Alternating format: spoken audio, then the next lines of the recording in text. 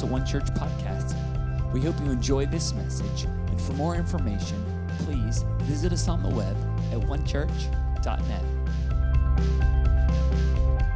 Well, good morning, church. Happy Sunday to you wherever you're at, whether you're gathered with your house church or watching with your family or roommates or friends. We are so glad that we can be together on this Sunday. And this is really Baptism Sunday for us. We're going to be celebrating water baptism this afternoon at 4 o'clock. And I want to encourage all of you to join us. Bring a party dish. We're going to have a time of celebration after we have baptized people that are taking that step of following Jesus publicly, sharing their love, their commitment, their devotion to Jesus with others. And so we're going to gather together. But today, I want to share with you a teaching that will really help us to understand what is water baptism. Is this just kind of a pool party for Jesus? Is this just church tradition? And I want you to understand it is so much more than that. And so today I actually want to share a teaching that is from our church archives. And it's a teaching that I gave in the early part of 2020, just before COVID. But it's a teaching that I believe will be a great help to you. So I hope you'll grab a notebook, grab a pen, grab your Bible, open up your heart, and I hope that God speaks to you, whether you've been baptized, whether you've never been baptized, and maybe you're taking that step with us today. I think this will be helpful to you. So I hope you open your heart, and I hope this word encourages you today. All right, if you have your Bible, why don't you grab it with me and turn to the book of Acts. We've already referred to it, but why don't you turn to the book of Acts this morning. How's everybody doing today? Everybody doing good? Kind of good? Okay, good, but keeping it to yourself. All right. All right, well, turn with me to the book of Acts, chapter 18. Acts chapter 18. We had an awesome camping trip, like Nate already mentioned, and except my air mattress deflated in the middle of the night. And I woke up at about 12:30, already on the ground. I thought this is going to be a long night, and so hopefully my message won't be deflated this morning. But anyway, Acts chapter 18. And we're starting a new series today that we're calling Thrive. And I want to just look at Acts chapter 18, verse 24. And we're going to read down to chapter 19, verse 7. And if you have it, you can just look along. If not, we're going to put it up on the screen here. We'll go ahead and put it up there. Acts chapter 18, verse 24. There we are. And it says this: Now a certain Jew named Apollos, born at Alexandria, an eloquent man, mighty in the scriptures, came to Ephesus. This man had been instructed in the way of the Lord, and being fervent in spirit, he spoke and taught accurately the things of the Lord, though he knew only the baptism of John. That's an important thing to note. He only knew the baptism of John. He was speaking truth, but he only knew the baptism of John. In verse 26 it says, So he began to speak boldly in the synagogue, and when Aquila and Priscilla heard him, they took him aside and explained to him the way of God more accurately.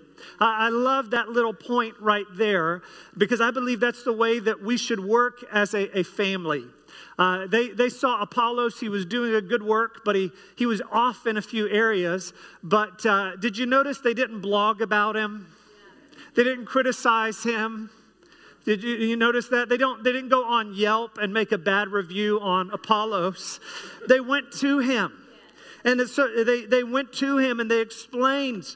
They didn't say, you got to sit down. They said, let me help you out. I love that picture of how the church should work. In verse 27, it says, And when he desired to cross to Achaia, the brethren wrote, exhorting the disciples to receive him. And when he arrived, he greatly helped those who had believed through grace. For he vigorously refuted the Jews publicly, showing from the scriptures that Jesus is the Christ. Chapter 19. And it happened, while Apollos was at Corinth, that Paul, having passed through the upper regions, came to Ephesus, where Apollos had just been, and finding some disciples, he said to them, "Did you receive the Holy Spirit when you believed?" So they said, "We've not even heard so much as whether there is a Holy Spirit or not. What's a Holy Spirit? I've not heard of it." And he said to them, "Into what then were you baptized?" So they said to him, "Into John's baptism." Then Paul said, "John indeed baptized with a baptism of repentance, saying to the people that they should believe on him who would come after him, that is, on Christ Jesus." And when they heard this, they were baptized, or they were rebaptized again in the name of the Lord Jesus. And when Paul laid his hands on them, the Holy Spirit came upon them, and they spoke with tongues and prophesied. And verse 7 says, "Now the men were about 12 in all." Let's pray together. Father, we thank you, Lord, that as we have gathered here today, Lord, in our worship, and now, Lord, as we come to your word, we thank you, Lord, for your presence. And God, we ask now that you would come and anoint me to speak. God, I pray that you would anoint every person in this room, Father, not just to be a hearer, but to be a receiver of your word, God. We thank you, Lord, that it is your spirit that breaks the yoke, that breaks the bondage. And so we ask you to do that today. In Jesus' name we pray. And everybody who believes it says together, amen. Amen. Well, we are starting a series, as I mentioned already today, that we are calling Thrive. Thrive. And really kind of the big idea behind this series is that God wants every single one of us not just to live and not just to make it through life, and not even just to make it through life spiritually or to live spiritually. He doesn't want us just to live. He wants us to thrive. Jesus said it this way, "I've come that you might have life and life to the full." He doesn't want you to have just life barely getting by. How many of you know you can be alive but barely? You can be alive but not thriving. And so in order to really thrive, we're looking at some essentials of faith. Some life-giving essentials that every single one of us need to experience, we need to receive, we need to walk out if we are going to not just live, but if we're going to thrive. And here we find in this story that I've just read to you out of Acts 18 and 19, we find the story of some people that were alive. They had been alive through faith. They had come to faith in Jesus, but they had not received the fullness of what Jesus came to bring. They had put their faith in Jesus, but they had only received what the Bible calls the baptism of John. Paul showed up and he said, "Did you receive the Holy Spirit when you believed?" And they said, "We've not even heard that there is a Holy Spirit." In other words, they heard part of the gospel, they heard part of the message, but they did not hear the full message. There was some essential information that was missing. And, you know, the fact is that you may hear the truth, but you may hear just part of the truth. And if you're going to live life and life to the full requires the good news to the full. And so Paul comes to them and he says, "Did you hear about the Holy Spirit? Have you received the Holy Spirit?" They said, "We didn't even know there was a Holy Spirit. We heard about this guy, Jesus, who's going to come. We've been baptized into that." In other words, there was some missing essential information. There was some missing essential information. They heard half of the message, but they didn't hear the full message. You know, like I said already, it's possible to hear the truth, but only hear half of the truth. Some of you may be familiar with a story from history of the Battle of Waterloo that about 200 years ago, the British fought against Napoleon at the Battle of Waterloo. And Napoleon had been just taking over across Europe, and Wellington was the commander of the British forces, had gone over and fought Napoleon. And the word came back after the battle was over. The word came back to England of the outcome of the war. And of course, they didn't have phones or internet, so they just flickered a light across the English Channel. And the message was intended to be, Wellington defeated Napoleon at Waterloo. That was the message. The outcome of the war was that Wellington had won. But as they started to flicker the light to try to communicate in code across the English Channel, the outcome of the war, suddenly a fog came in because it's England and it's foggy. And so a fog came in and it obscured the view. And so only half of the message was communicated. Instead of the British hearing, Wellington has defeated Napoleon at Waterloo, they only heard Wellington defeated. And so, although Wellington had won, they began to live out of the truth, but it was only half of the truth. They began to live as if Wellington was defeated. And Wellington defeated, but the rest said Napoleon at Waterloo. The word spread around England. It ended up, their economies tanked. They began to live defeated. Why? Because they had heard the truth, but there was a missing element. There was a missing essential. And the same is true often for people spiritually, that we have come to Christ. Perhaps we've heard the message that God loves us. Perhaps we've responded in faith to that. But for whatever reason, the fog can set in. Maybe it's just fog of our own mind and our own thinking. Maybe it's just somehow we've not had the time to hear the fullness of what God wants to bring us into. And so there's missing essentials. There can be missing essentials, and we can live defeated lives simply because we've not got the fullness of what God wants to give to us. In medicine, there's a condition that, especially in pediatrics, that is called a failure to thrive. Tracy, you're probably familiar with that. A failure to thrive. Failure to thrive is kind of a junk drawer term that really can categorize any lack of health, any lack of growth, any lack of vitality and energy and maturity in a baby.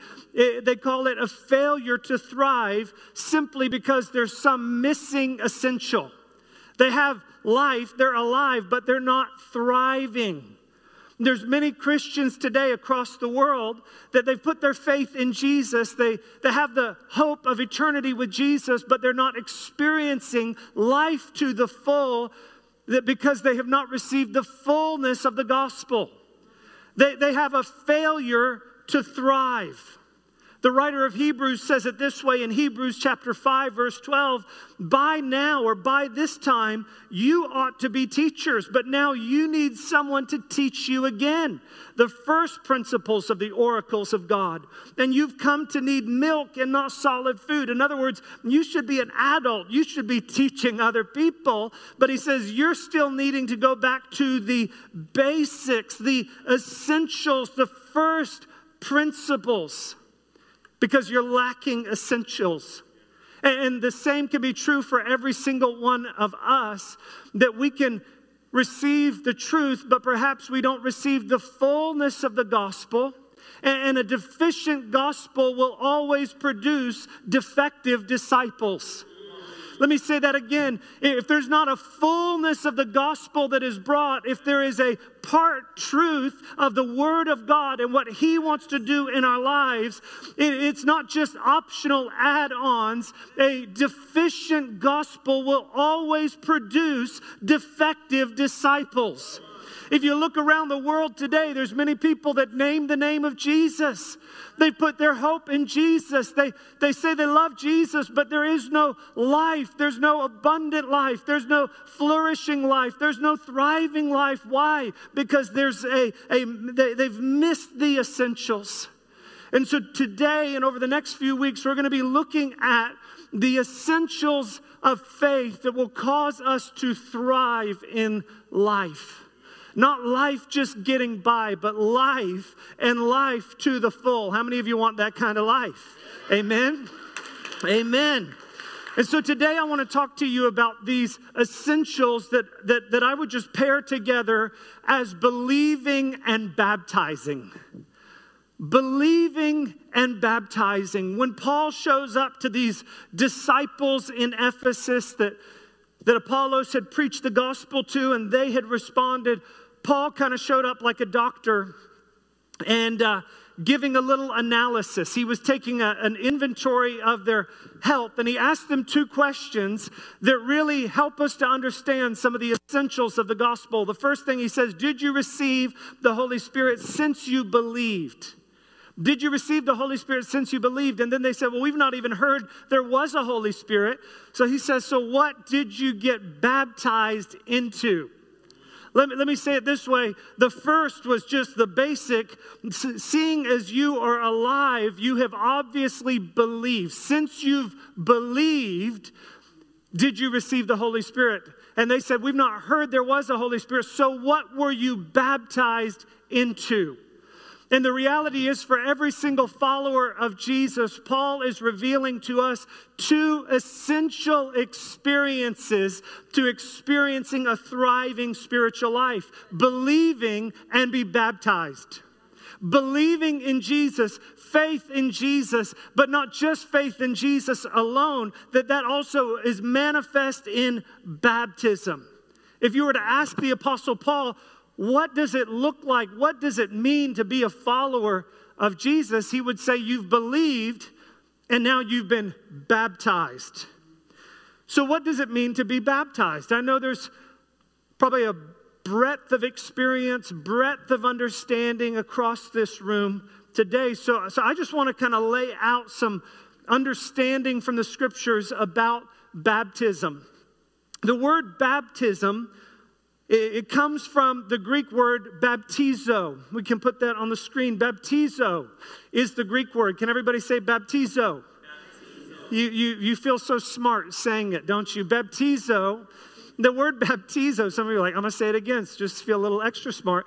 The word baptizo literally means to be submerged, to immerse, to go under, to dunk for washing. It's actually, originally, it's not a spiritual word. It's just an everyday word. It's what you do to your laundry. You baptizo your laundry. It's what you do when you go to the swimming pool or you go to the river. You baptizo, you're submerged, you immerse, you dunk under. The Bible gives us, even in this passage, really three examples, biblical examples of baptism. The first is what Paul here calls the baptism of John. The baptism of John, he says, was a baptism of repentance. That's what John was doing when Jesus came to him at the Jordan River. He was baptizing people, repenting of their sins, basically recommitting to the old covenant. So when Jesus shows up, he's baptized, and ultimately he gives his life and he rises from the dead. He institutes a new baptism. A new baptism. In Matthew 28:19, he says to go and make disciples, baptizing them in the name of the Father, the Son, and the Holy Spirit.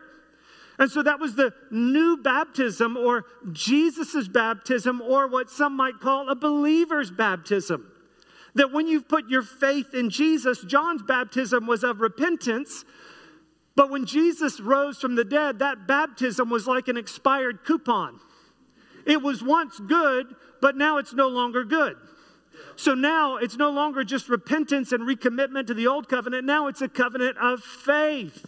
So you are baptized now into the life of Jesus and into the kingdom of God. That's why Paul rebaptized them, the scripture says. The first baptism was the baptism of John. The second baptism was Jesus' baptism. It was a baptism of faith. And then the third baptism, which we won't get into too much today, says that when he laid his hands on them, the Holy Spirit came upon them. They were filled with the Holy Spirit, which is what the scripture in other places calls being baptized with the Holy Spirit. But today I want to focus on that believer's baptism, or that baptism of faith, because the Apostle Paul here, I believe, would tell us that if we want to thrive and experience life and life to the full, that we must believe and be baptized. It's not the baptism that saves us. It's the faith that saves us, but that saving faith will manifest in baptism. That baptism and believing go hand in hand. Now, again, across this room today, I know there's a breadth of experience, perhaps a breadth of perspectives on that. And so I want to talk today, and I know some of you maybe have been baptized, maybe some of you were baptized years ago, maybe some of you have not been baptized, but I want to talk about baptism, water baptism, for a few minutes. And I'm going to share with you some reasons why you should be baptized. But first of all, I want to talk about some reasons why people are often not baptized. Why people who say they believe in Jesus or followers of Jesus perhaps just haven't been baptized. And I believe there's a number of reasons. The first one that I want you to see is simply ignorance. Ignorance. We can put these up on the screen. Ignorance would basically say this: what is baptism? What is baptism? That would be, somebody that perhaps they have taken a shower before, but it's like, why do I need to be baptized? And, the reality is that even within our church, to be honest, I feel like we have not emphasized the importance of water baptism in the way that we should. To be honest, some of that is just the practicality of we're in a portable church. We don't always have a tank of water to dunk somebody in. Sometimes it's the logistics of, do we go to the lake across the street? Whose house can we go to with a pool? And so some of us perhaps have been ignorant on baptism. What is baptism? And we've not emphasized that, I believe, in the way that we should. And that's why I'm speaking on it today. So my hope is that by the time you leave today, the ignorance problem would be solved, okay? Now, the first problem why people may not be baptized might just be ignorance. They don't know what it is. The second reason, and this is very common, the second reason is what I would call tradition. Tradition. If ignorance says, what is baptism? Tradition says, well, I've already been baptized. I was baptized as a kid. I was baptized, my parents had me baptized when I was a baby, or, that's just kind of what we do. And if you ask that person, well, what did that mean for you? They would say, I don't even remember. And so, but the fact is that many people are baptized simply out of tradition. I shared with you last week about the fact that there's only one kingdom. There's only one kingdom. There is many tribes or multiple tribes and many families in the kingdom of God. And this is something that different tribes within the kingdom of God do differently. And I would say this, that we're not talking about this to criticize what anybody else would do, but we always want to look back at what does the Bible say?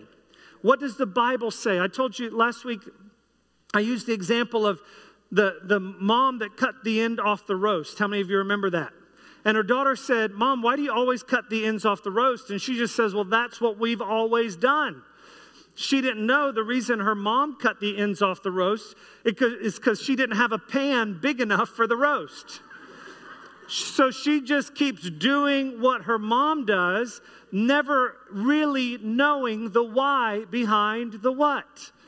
And the same is true oftentimes when it comes to our spiritual life, that sometimes we just go through the motions. We just do what we do because that's what our parents did, and we never stop to think about why do we do it. And so really, in addition to the biblical baptisms, there is also what I would call alternate baptisms or alternative baptisms, other ways that people practice baptism. And I'm going to talk about those for just a moment, just so that we can have an understanding of those in order to move from where we're at to where God wants us. One of those alternative baptisms is what is often called infant baptism. Infant baptism. There's many denominations that practice infant baptism. Catholics would practice infant baptism, maybe Lutherans, Presbyterians, a number of wonderful groups within the body of Christ, many of whom love Jesus tremendously, and they would be our brothers and sisters in Christ. So we love every expression of the church. every expression that points people to Jesus. But we need to look back at the Word of God. And so infant baptism is the practice of parents bringing their children to be baptized as infants. And I would say this, that I admire the desire of parents to pass on their faith to their children. I believe that's something that every parent should strive to do, that we should pass on to our children our love for God, our passion for God. That should be something that we do. But infant baptism really has no basis in the Bible. Now, some people would say Acts 16:33 is the basis for infant baptism. That's when the Philippian jailer comes to Christ, and the Bible says that he and his whole family were baptized. What they neglect is the fact that follows right after that they were all commanded to believe in Jesus. So the operative word is not just baptism, the operative word is believe. So they all believed and they were baptized. So to think that they were just baptizing the whole family regardless of belief really ignores the whole context of the Scripture. Not only that, but at that time, in that passage, the Bible also uses the word household to talk about those who came to Christ. He and his whole household came to Christ. That household includes employees. It would include, at that time, servants. It would include anybody that lived under that house. And so if you were going to use that as a basis for infant baptism, you also should use that as a basis for employee baptism. Okay? When I come to Christ, if you're going to work for me, you've got to get baptized. Because we believe in everyone getting baptized. That's not the emphasis of the verse. And again, I appreciate the intention of parents to pass on faith to their children. But the fact is that faith is not, although it should be passed on to our children, ultimately, faith is not parental. It's not just parental. What makes me a follower of Jesus is not that my parents are followers of Jesus. It's that I have made a decision to follow Jesus. And so every single person needs to make the decision. I've decided to follow Jesus. And again, some of those denominations, and I'm not saying this to criticize. If you've been here at one church for any period of time, you know that our modus operandi is not point fingers because we think we have it all together. That is not the case at all. We love other churches, but we do want to look back at what does the Bible say? And so those who would practice infant baptism, oftentimes they would say, well, this is a replacement for circumcision.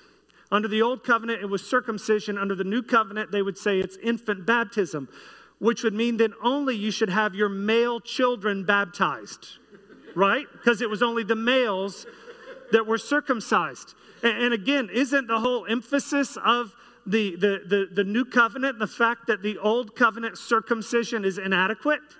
The whole emphasis is circumcision never worked. It's got to be faith that manifests from the inside out. And so the result is oftentimes out of that parental baptism, and again, if you have been baptized in that method, or perhaps your children were baptized, I'm not pointing fingers at any of that. I'm simply wanting to look at what the Bible says. But the result is oftentimes that you have people that have no relationship with Jesus, no heart after Jesus, but they think, well, I was baptized when I was a kid, so I'm good. I'm Italian, so I'm good. Right? Or I'm Irish, or I'm American, or fill in the gap. You know what I'm saying? I'm just saying some of this becomes culture rather than a personal faith in Jesus. The outcome becomes you can be a mafia boss, and it's okay as long as you were baptized as a baby. Right? You know what I'm saying? Or you use whatever illustration. My point is, The Bible, if we believe in the Word of God, we have to be honest that the Bible gives no allusion to, commandment to, illustration of infant baptism. Also, sprinkling is another alternative baptism. Again, I know if you're here as the first time today, you may think, man, this guy thinks he knows everything. Come back next week. I really don't know that much. I'm just trying to tell you what the Bible says. But sometimes people say, well, I was sprinkled, and I would say, cool, that's good. Your hair probably looked better after, but again, the Bible doesn't say anything about sprinkling. The word baptism means to submerge, to go under the water. In fact, sprinkling as a form of baptism was not even used until 1311. The Council of Ravenna permitted sprinkling as an acceptable form of baptism when there wasn't any water to use. So there was no water, or maybe somebody was sick in bed so they couldn't get them to the water. So they're like, that's all right. You can't get in the water. We're just going to sprinkle you. Just throw it on you, right? Now, again, people take that exception and make that the doctrine rather than going back to what does the Bible say. And here Paul is emphasizing the importance of believing and being baptized. The scripture tells us of the Ethiopian eunuch in Acts chapter 8 that he was riding down the street. He saw a body of water. He says, there's some water. What prevents me from being baptized? And the scripture says that he and Philip went into the water, and when they came up out of the water, Philip was caught away. And so they go into the water, they come out of the water. That's the biblical pattern that we see for baptism. So number one, people are often not baptized because of ignorance. People are often not baptized just because of their family tradition. Or number three, people are often not baptized, number three, because of pride. And pride says this, what will people think about me? Maybe that's, I've been in this church for so long. I've been a Christian for so long. What will people think about me if I get baptized? They'll think you're a lot like Jesus if you get baptized, when you get baptized. Or maybe it's a little less spiritual. Maybe it's just a little something like this. I don't want to get baptized because I don't want everybody to see me wet. I don't want them to see my hair wet. To which I would say, I cannot relate to that, okay? But that thought of, I don't want everybody to see me wet. I'll just say, I can understand that. This may come as a surprise to you, but I've never won any Mr. Universe competitions, okay?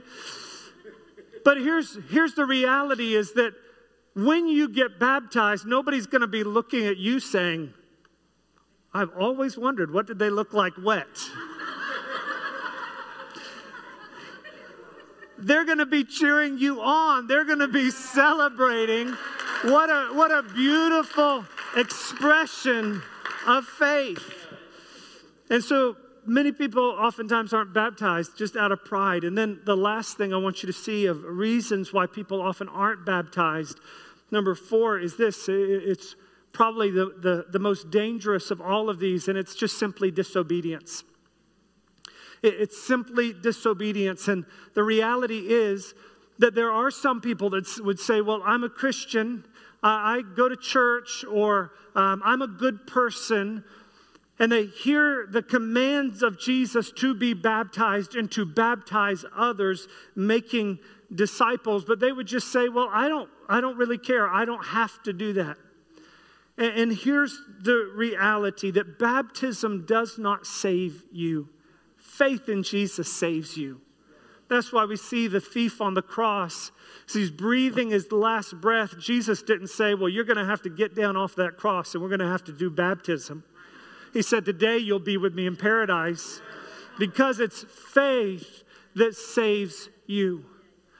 But here's the sobering reality, is if you have declared that you are a follower of Jesus and you put your faith in Jesus, but you just, and today you hear or you have heard the commands of Jesus to be baptized, but you just say, I don't want to be baptized. I'm not going to be baptized. Again, you're not saved because of baptism, but if you just refuse to be baptized, at some point you have to ask yourself the question, am I really saved? Have I really put my faith in Jesus? Again, I'm not here to be a salvation inspector today.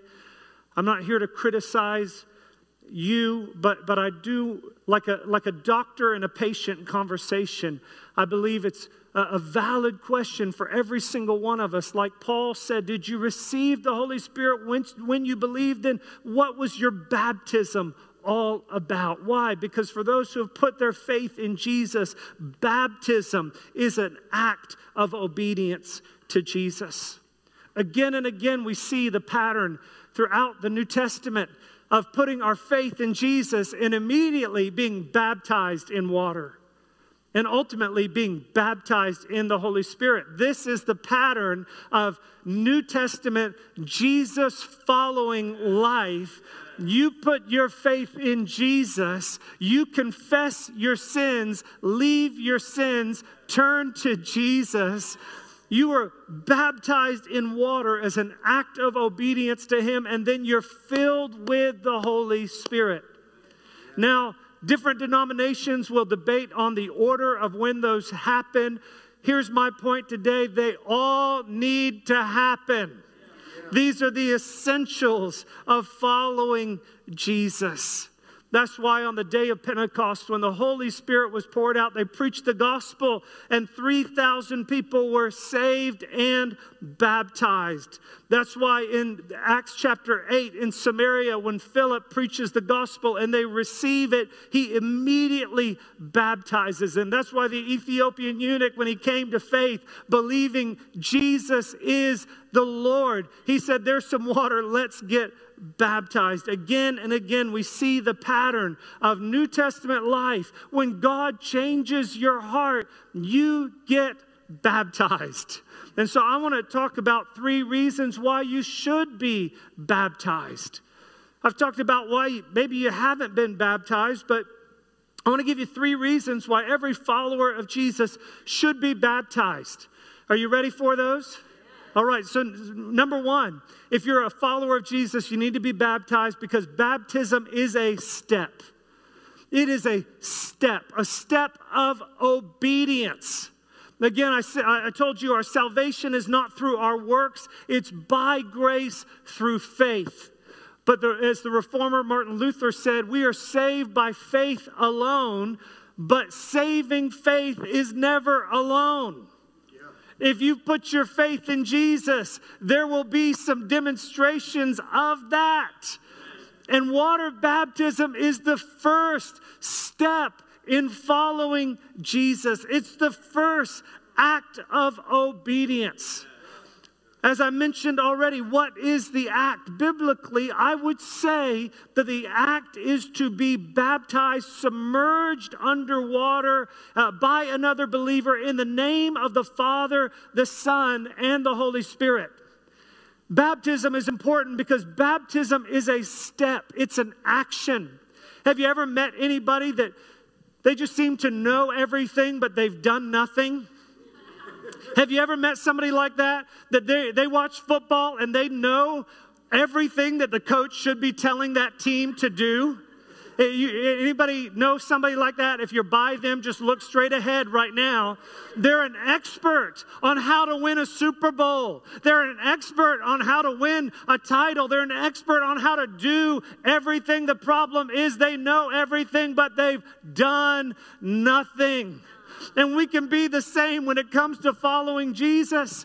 But the reality is, as important as it is to receive the Word of God, the Word of God will always produce a godly life. It will always manifest in obedience.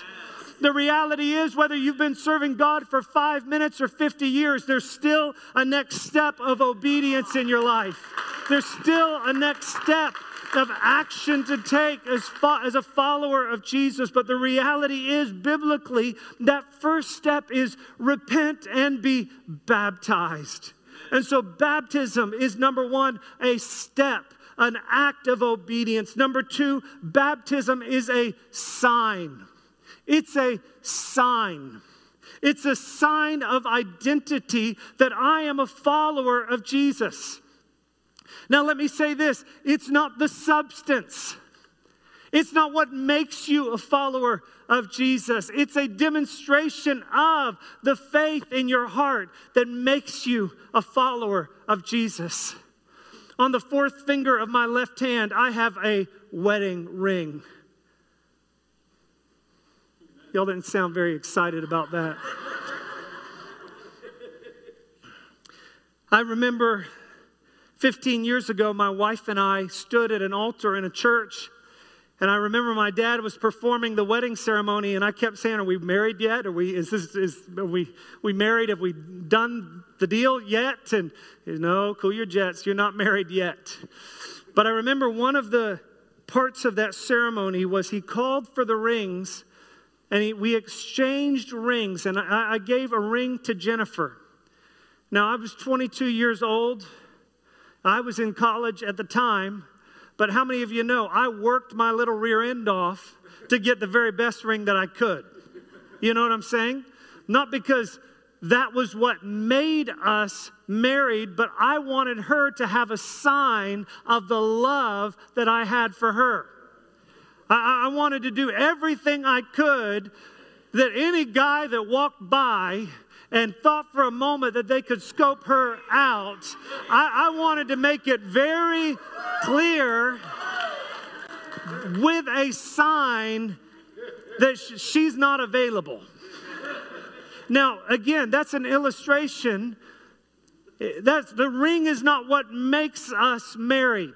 If I take this ring off, I think I can take this ring off, 15 years and a few pounds.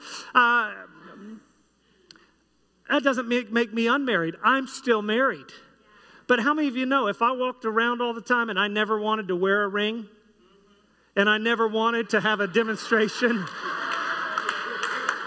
and I said, "Well, baby, don't you know I love you? Why do we have to tell other people?"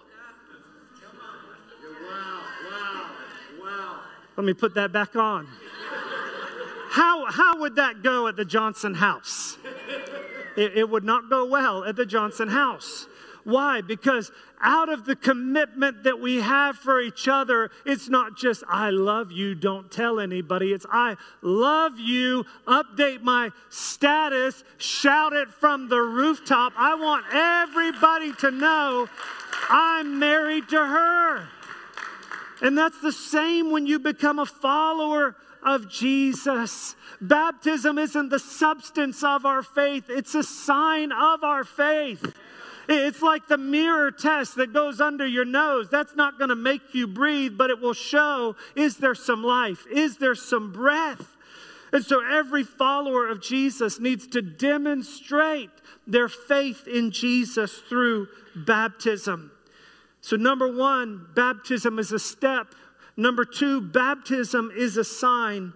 And number three, baptism is a start. Baptism is a start. It's the start of the renewal that God brings in our lives. Has anybody experienced a change in their life since coming to Jesus?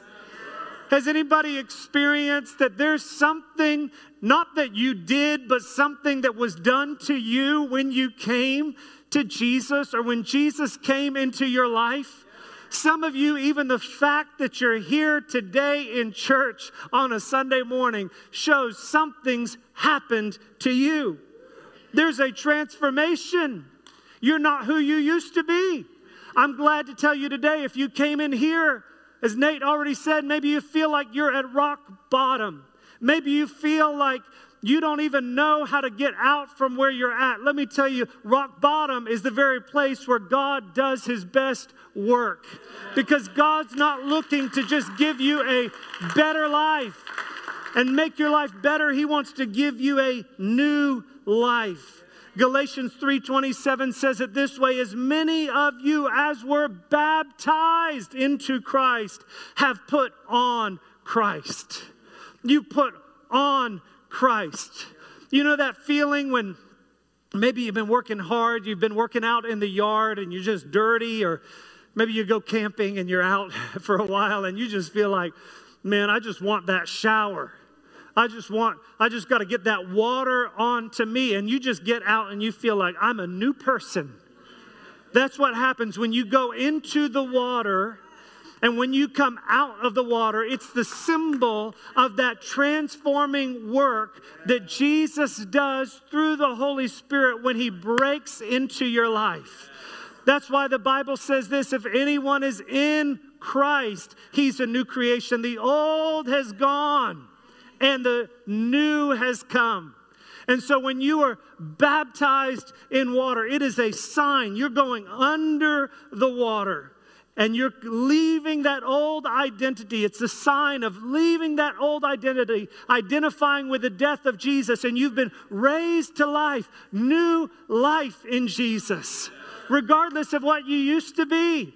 Regardless of what your family says that you are, your ex-boyfriend, ex-girlfriends, ex-employers, anybody, regardless of what they say you are, when you put your faith in Jesus, you're a new creation.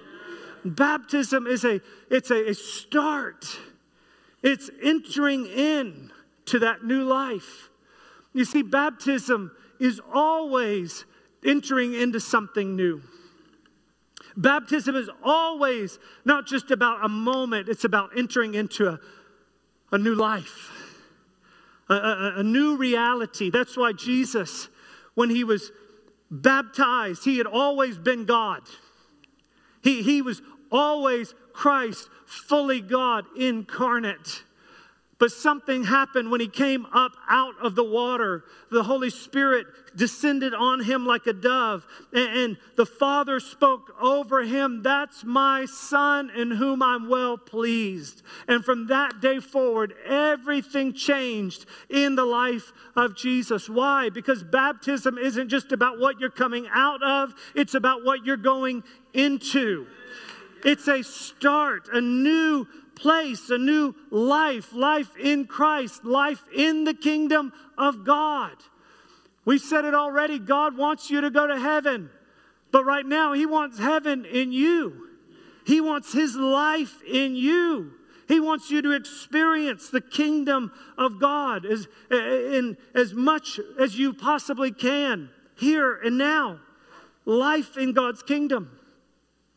Has anybody ever gone to a country and you've just gone to the airport? Anybody ever been somewhere like that? Maybe you stopped in Amsterdam or a hub like that. Maybe you flew through Dubai or some sort of hub, and you kind of been there, but you just been to the airport. I mean, you put it on your list of places.